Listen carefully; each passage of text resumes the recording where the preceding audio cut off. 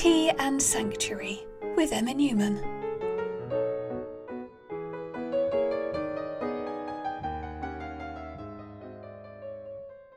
Hello, my lovelies. Oh, it's awful out there, isn't it? Let's have a nice cup of tea together and maybe a cheeky biscuit or three and have a little catch up. Well, I'm having a cup of tea. You can have whatever you like, of course, as long as it makes you happy. If it pleases you, feel free to imagine that we found the most delightful nook in a huge library that permits the consumption of beverages as long as only good things are spoken of. Otherwise it makes the books nervous and nobody wants that. Above us the ceiling is painted blue with little gold stars in the medieval style, and the bookcases are made of old oak. The armchairs are old but comfortable. The air is filled with the sweet scents of ageing paper, vanilla, and just a soupçon of hope. So this is the first episode of a new podcast, and truth be told, I'm a tiny bit nervous, but that's just silly, isn't it? All I'm going to do is talk to you about the things that have made me happy, things that give me hope, and then a little bit about what I've been up to lately. There's going to be 5 segments in each episode, and it's unscripted, because it's a chat, it's not an essay, after all. What I want to do is to create a sanctuary, just for a little while, for you and I, so that we can restore ourselves. Part 1. A delightful, real-world experience. So last weekend, I went to Hereford for the first time, and this is a small, relatively rural town in England, and in the middle of this town, there is a very impressive cathedral, which is very beautiful. And the thing that I went there for was to see the Mappa Mundi, the Hereford Mappa Mundi specifically, because there are several apparently. And the one in Hereford Cathedral is about 700 years old, and it's one of the biggest ones, if memory serves, of its type. And it's basically a map of the world painted onto vellum. And the thing that is really striking about it is that even though it is ostensibly a map of the world, it is not anything like what you and I are used to. And I'm not just talking about the fact that we're all used to the, the Mercator projection, the most common one where it's got the UK right in the middle, probably because of dreadful imperialist reasons, and all of the other continents laid out in a very familiar pattern and, really quite inaccurate shape. And the thing that really struck me about the Mappa Mundi is that they've drawn a map of the world as they conceive it, but it's different to how I conceive of a map. So if I think of a map of the world, it's a representation, a drawing of what we know to be the geography of a location. And the Mappa Mundi kind of does this, but it's also a map of how they conceptualized the world, not just geographically, but also mythically and religiously. This was the first time in 3 years, I think, that I went and did something touristy. I actually went to a location and went to an exhibit and really enjoyed it. There was the pandemic, obviously, the main reason I haven't done that for a long time, but also I had a breakdown and I just had the most appalling 3 years. And so this feels like it was a real milestone for me to actually go to a different town and go and look at something. The thing that I really loved about the Mappa Mundi wasn't just the fact that it was so weird, that it gave insight into a completely different experience of the world that people had all that time ago. It wasn't just the fact that it had East at the top, that Jerusalem was at the centre, that this weird misshapen blob in the bottom left-hand corner was the British Isles. What was fascinating was that it had loads of cities, familiar cities, and they were all relativistically in the correct location with regards to each other, but on this completely wrong-shaped blob. Really, really fascinating. Anyway, it wasn't just that I found interesting. It was the way that the mythical was mixed in and was just given as much importance as, I don't know, the location of Exeter. There were other places like, Jerusalem and the Tower of Babel. Just there, as if it's a city, as if it's an actual physical place. But the best one of those was the fact that it has Eden at the top of the map, walled off because it's obviously really hard for people to be in Eden, and it had Adam and Eve just outside it, having just been luzzed out. It's just the weirdest, most delightful thing. And the thing that was really nice was that the exhibition was genuinely worth paying the entrance fee for. And you see several replicas of it as you walk through the exhibition, and then right at the end, through another set of double doors in a darkened, much smaller room, you see the actual Mappa Mundi itself. And so it's strange, you encounter it, I think it's like 3 different types of representation to pick out different details before you actually see the real thing. But by the time you see the real thing, you understand it more, and I think they've done it really well. In addition to the Mappa Mundi, there's a chained library. That was an odd mixture of wonderful and quite disappointing for me, because seeing the chained library with all of the books, the ancient books, and some of them are in display cabinets so you can actually see inside them, and there's a little mini exhibition about how the books were made and loads of really gorgeous little details. The actual library itself is a relatively new building. It's very beautiful small library building, but it's very modern.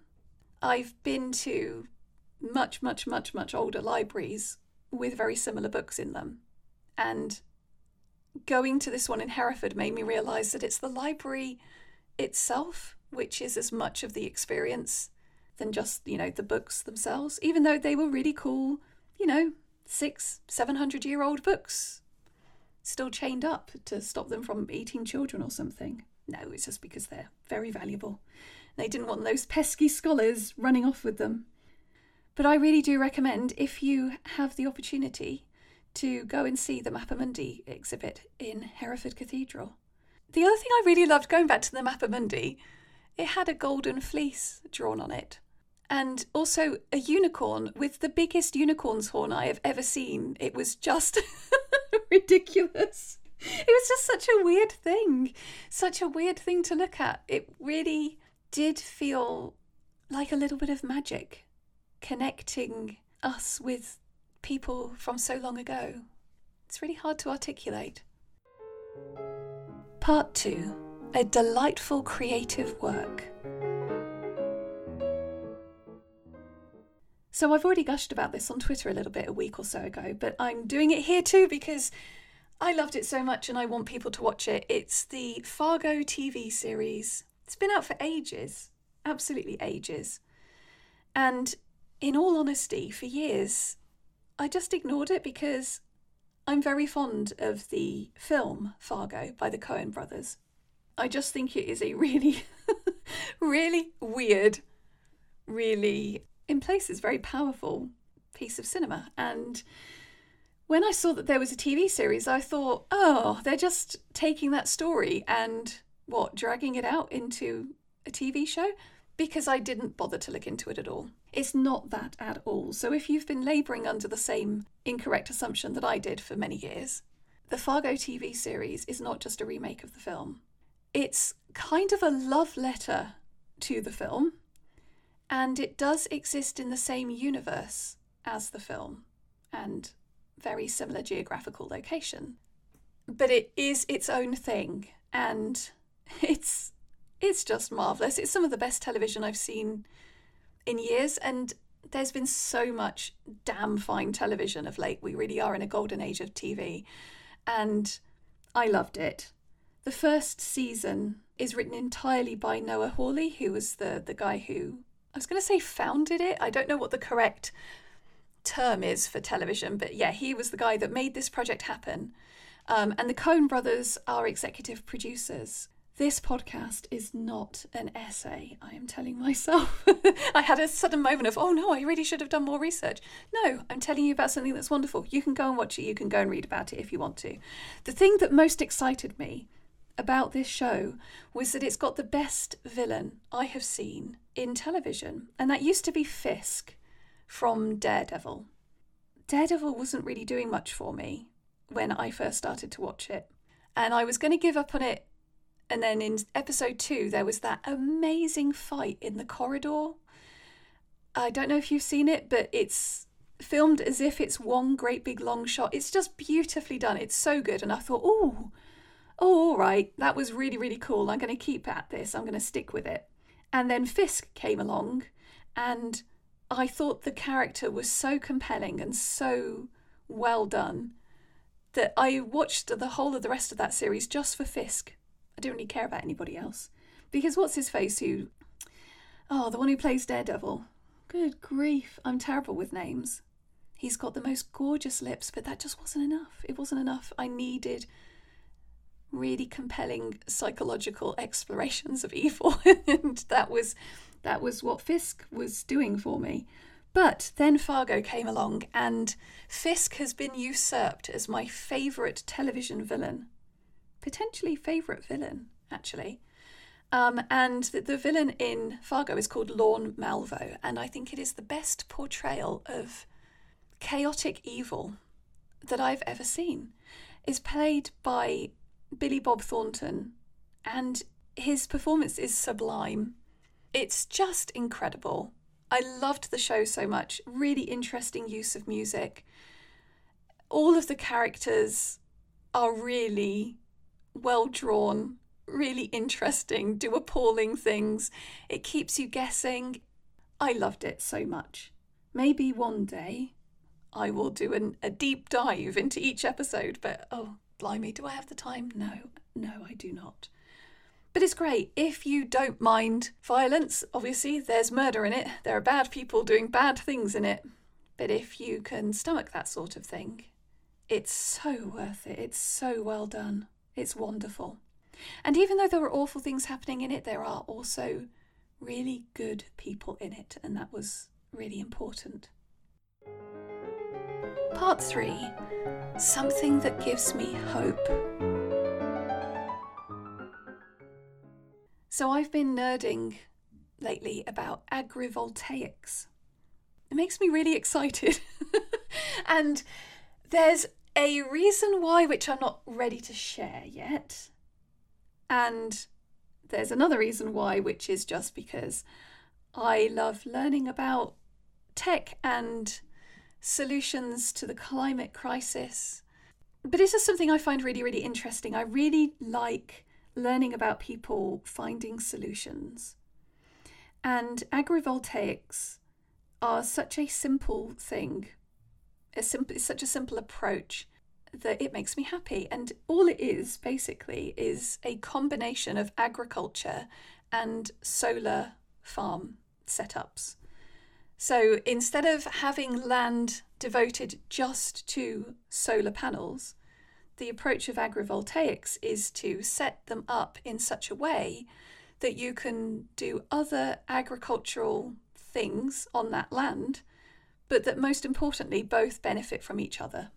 I could probably have explained that better if I'd scripted it. Let's see how long this non-scripted approach to this podcast lasts.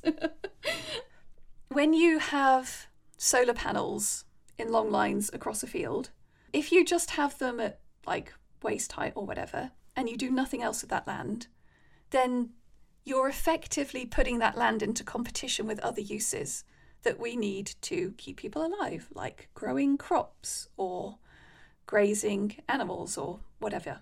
So some very clever people said, well, hang on a minute, do they have to be in competition with each other? Can they not benefit each other?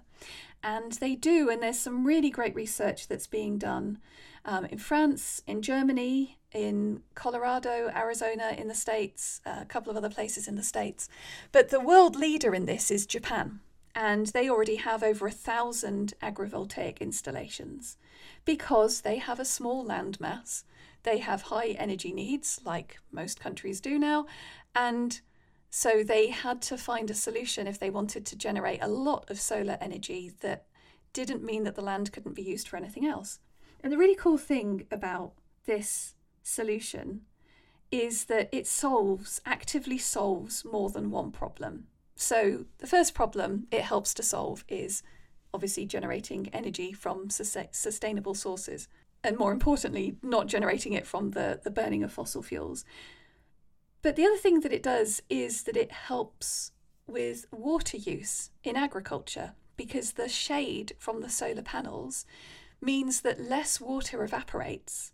And so you don't need as much water to irrigate the crops that are grown underneath as you would if they were completely exposed to the sun.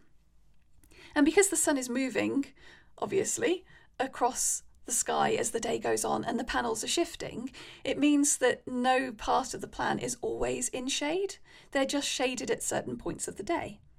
And that is actually better for the plants, especially when you've got a really hot and sunny environment or a place which has, hot summers. Because obviously plants need the sun to photosynthesize, but it's not like they use every single bit of sunlight that they're exposed to create all the food. There's a point where they can't benefit anymore from that amount of sunlight. And if it's really, really, really, really hot, they can suffer. So having partial shade during the day can be really beneficial to lots of crops. And the microclimate that's created underneath the solar panels means that the solar panels are kept cooler. So one study found that having crops grown beneath the solar panels increased their efficiency by 2%, which doesn't sound like it's very much, but if you imagine that over a 25-year period, that's quite a lot. And all of it helps. And they're still figuring out the best ways to do this, the best heights of the panels, the best crops to use, etc., etc. The other thing as well is that the panels can protect the crops beneath from hail and from severe cloud bursts. We're getting more extreme weather. It can help protect them from that. And one study where they were looking at different crops, there are lots, I'm not going to bore you with all of the details of this, but this one study found that when you grow cherry tomatoes underneath solar panels, obviously it depends on the region, but in this one particular study, they used 30% less water and doubled the yield. So there was an active benefit to growing the crop underneath the panels. So yeah, that's made me happy. It gives me hope. It makes me happy that there are people who are actively researching this, working out the best ways to do it. There is no single perfect solution to the energy crisis, but there are lots and lots and lots of imperfect solutions that exist now that are getting better, and that's great. Part 4. Adventures in surviving late-stage capitalism as a writer. What I thought I would do is kind of talk about what I'm working on at the moment, where things are at, to give you an insight into what it's like being a jobbing author. If this is the first time you've come across me and you have no idea who I am, I'm actually a writer, and I've written an urban fantasy series, 5-book series called The Split Worlds, and I've written 4 science fiction novels standalone but interconnected, set in the same universe, starting with Planetfall. And I've had novellas and short stories and lots of other things published. But the last book that came out was in 2019, which was Atlas Alone, which was the 4th novel in the Planetfall universe. And then life fell apart, terrible things happened, then the pandemic happened, terrible things continued, and it all went to hell. But over the last, I would say probably this year, I've actually started to be able to work again properly. And over the last 2 years, I've managed to write some short stories. I'm also an audiobook narrator, and I've had some audiobook work. So earlier this year, I finished a book that I've been commissioned to write, which I still can't talk about. And for people who've been subscribed to my newsletter and my patrons, I'm really sorry, I still can't talk about this yet, but I've done it, I've written the book, I've handed it in. It's in a completely different genre to what I usually write, but I've done it, I've sent it in. That's all I can do for now. And since then, I've been working on all sorts of bits and pieces. I've got a Planetful short story collection, which is pretty much ready to publish. I'm waiting for the book cover to be completed. I've seen early stages of it. And I need to record the audio version of the collection. And it's going to be a collection of 10 short stories that I wrote for my newsletter subscribers over 2019 and 2020, and maybe 2021. I don't remember. Time is meaningless. And there's also a really chunky interview where I asked my subscribers and my patrons if they've got any questions about the Planetful universe and about writing, etc. And they've sent them in and I answer them, so there's an interview included with the collection. So yes, that's my next job, is to record that, and when the cover is done, to go into the brave new world of self-publishing. I know that there are publishing houses out there that do short story collections, but I kind of just wanted to have a go at doing it myself. When I had a look online, it was apparent that it's become so much easier to do it. I'm at the point now where there are actually potentially 4 different books vying for my mental attention. And I've got a call with my agent tomorrow to talk this through. One of them is not really any kind of science fiction or fantasy genre. It's real world with a hint of potential maybe is that magic, but very, very low level. That's not what the book is about. Second book is I guess a thriller would be the closest genre that I could peg it as. And I've written about, 30,000 words of that. And the thing is, if I wanted to try to get that published, I would have to write the entire book. Because in the publishing world, if you haven't written a book in a particular genre, it doesn't matter how many books you've had out before then, if you're a mid-lister like I am anyway, you need to be able to prove that you can write outside of the previous genres that you've had some success in. And so that is a scary gamble, because that will be many months of work and it may not sell. And this is my main source of income. So I was a bit kind of twitchy about investing many, many months into something that may not sell. And I've done that before. That happened with Planetful. I'd never written science fiction before. I wrote the entire book. It took 8 months to sell. And it was a very fraught 8 months, because I had put in a huge amount of time into writing the book, and I was afraid that it wasn't going to work out. And it turns out it was very successful and it was great, but I didn't know that at the time. But I've been thinking a lot about how I feel like we need to really start to imagine something better. And so I have started to work on a utopian novel.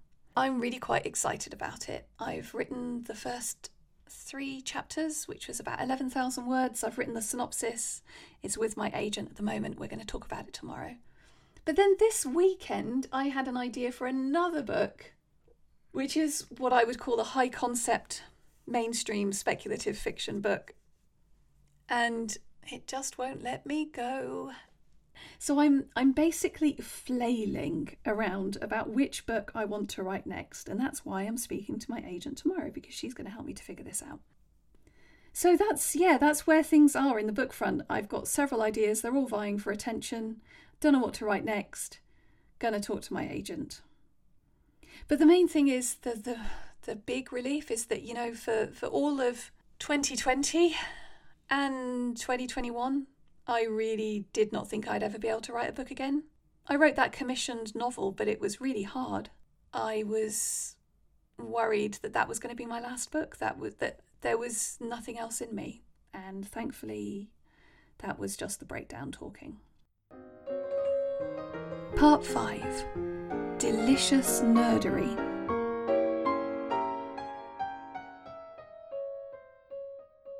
So I'm a LARPer, and LARP stands for Live Action Roleplay. and there's tabletop roleplay and LARP, and I do both. The tabletop roleplay that is kind of most famous now is D&D, thanks to Critical Role and Stranger Things. LARP is where you actually wear the costume and physically act as your character. There are loads and loads and loads of different types of LARP. You can have parlour LARPs, which are just in one room. They can just last for an evening. A very small story, single story, or you can have a parlour LARP that is repeated, regular slot, and a long story that's told. You can have one-off LARPs that run for a weekend in a particular grand location. I've never done those, but they sound really interesting. The reason I haven't done them is because they're often really expensive and it's a huge, huge amount of effort just for one event, which puts me off. The sweet spot that I've found is a LARP called Empire, which is run here in the UK. So 4 times a year, for 3 days, a city is created on a farm. It's really hard to describe the scale of this. It's all canvas, apart from a couple of wooden structures in the centre. It's completely temporary. And it's mostly bell tents and completely non-modern tents in the in-character area. And they create a city called Anvil, which is also a temporary city within the game world. When I started playing it, I think there were just under 2,000 players. And it felt pretty huge then.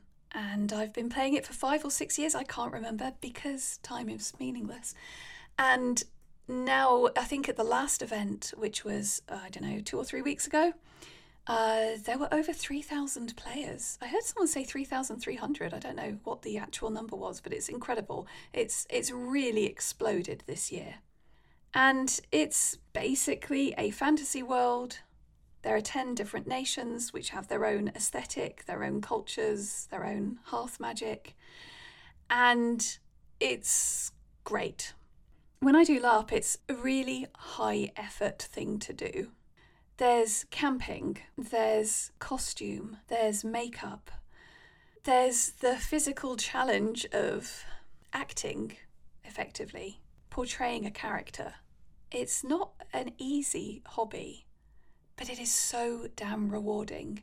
It's not perfect because nothing is perfect, especially in gaming, but you find the right people who want to tell the same kinds of stories as you, who enjoy the same kind of role-playing as you. It is the most magical experience.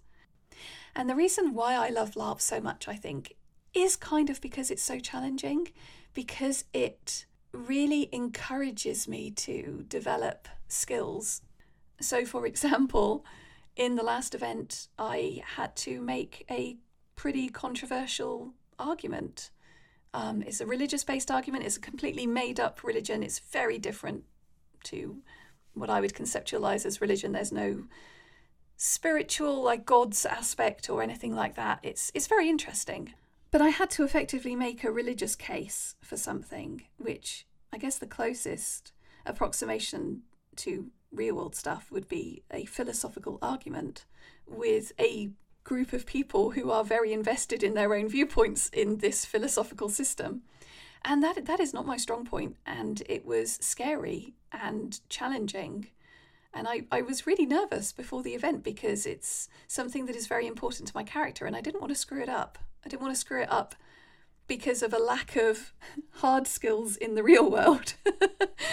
But it was also that it really is important to my character for this to be successful. And it was, and it was great. It was just the right kind of challenging. It gets me out of my comfort zone, I guess, is part of what I'm saying here. But there are so many different aspects to it. I love the crafting side of it because I've made all of my costume, and it's making costume that has to withstand apocalyptic levels of mud sometimes, because the first event of the year is always in April, and sometimes the field is a bog. And it has to be able to cope with heat waves. And when you're designing clothes which are based off the medieval Europe style, early medieval, you have to really think these things through. And there's a practical consideration to dressmaking, which I haven't had to worry about as much for all of the other dressmaking I've ever done. So I love that side of it as well, and designing costume to reflect your character's progression and journey over the years. I love it so much.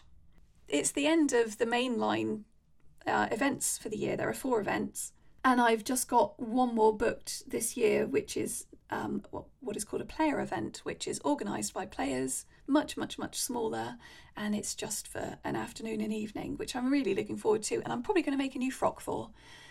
If you're listening and you haven't done any kind of role-playing whatsoever, I guess the easiest way to explain it is that it's like improvisational drama, but it's structured by a world that's created by the game runners. So you don't have a script. You have a character that you play that is not you, and you can make that as complex and psychologically deep as you want. If you've read my work, you may be unsurprised to learn that my character is massively psychologically complex and deeply traumatized, and it's an exploration of recovery from extreme trauma, which I've been playing out for many years, and it's incredibly satisfying. Someone called it, what was it, cross-country pantomime? I don't know. Someone came up with this years ago, and it's been going around in LARP circles. I think that's what it was. Yeah, cross-country pantomime. Cross-country improvisational theatre, just because there's the physical endurance aspect. And also, there are huge battles that take place. People have, latex weapons and go and wallop each other. One battle on the Saturday, one battle on the Sunday. I don't get involved with that side of the game. Though in smaller player events, I have fought.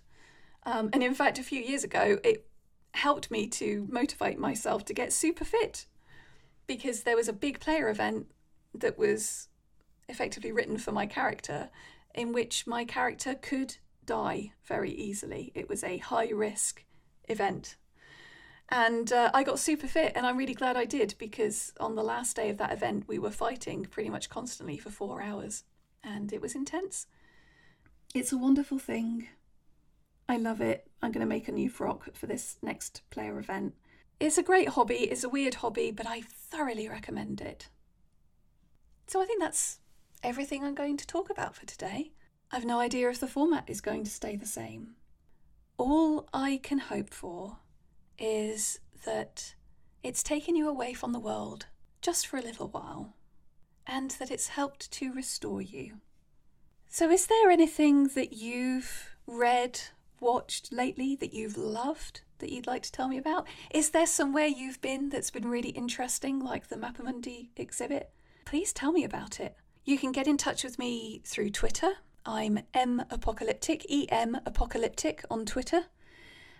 You can go to my website at www.enewman.co.uk. There's a contact form. You can drop me an email if you like to tell me about something wonderful, something that has delighted your senses. Tell me about something that's given you hope. Is there a cool community project near you that has been doing awesome things? Is there some other bit of clean energy production technology that you're really excited about?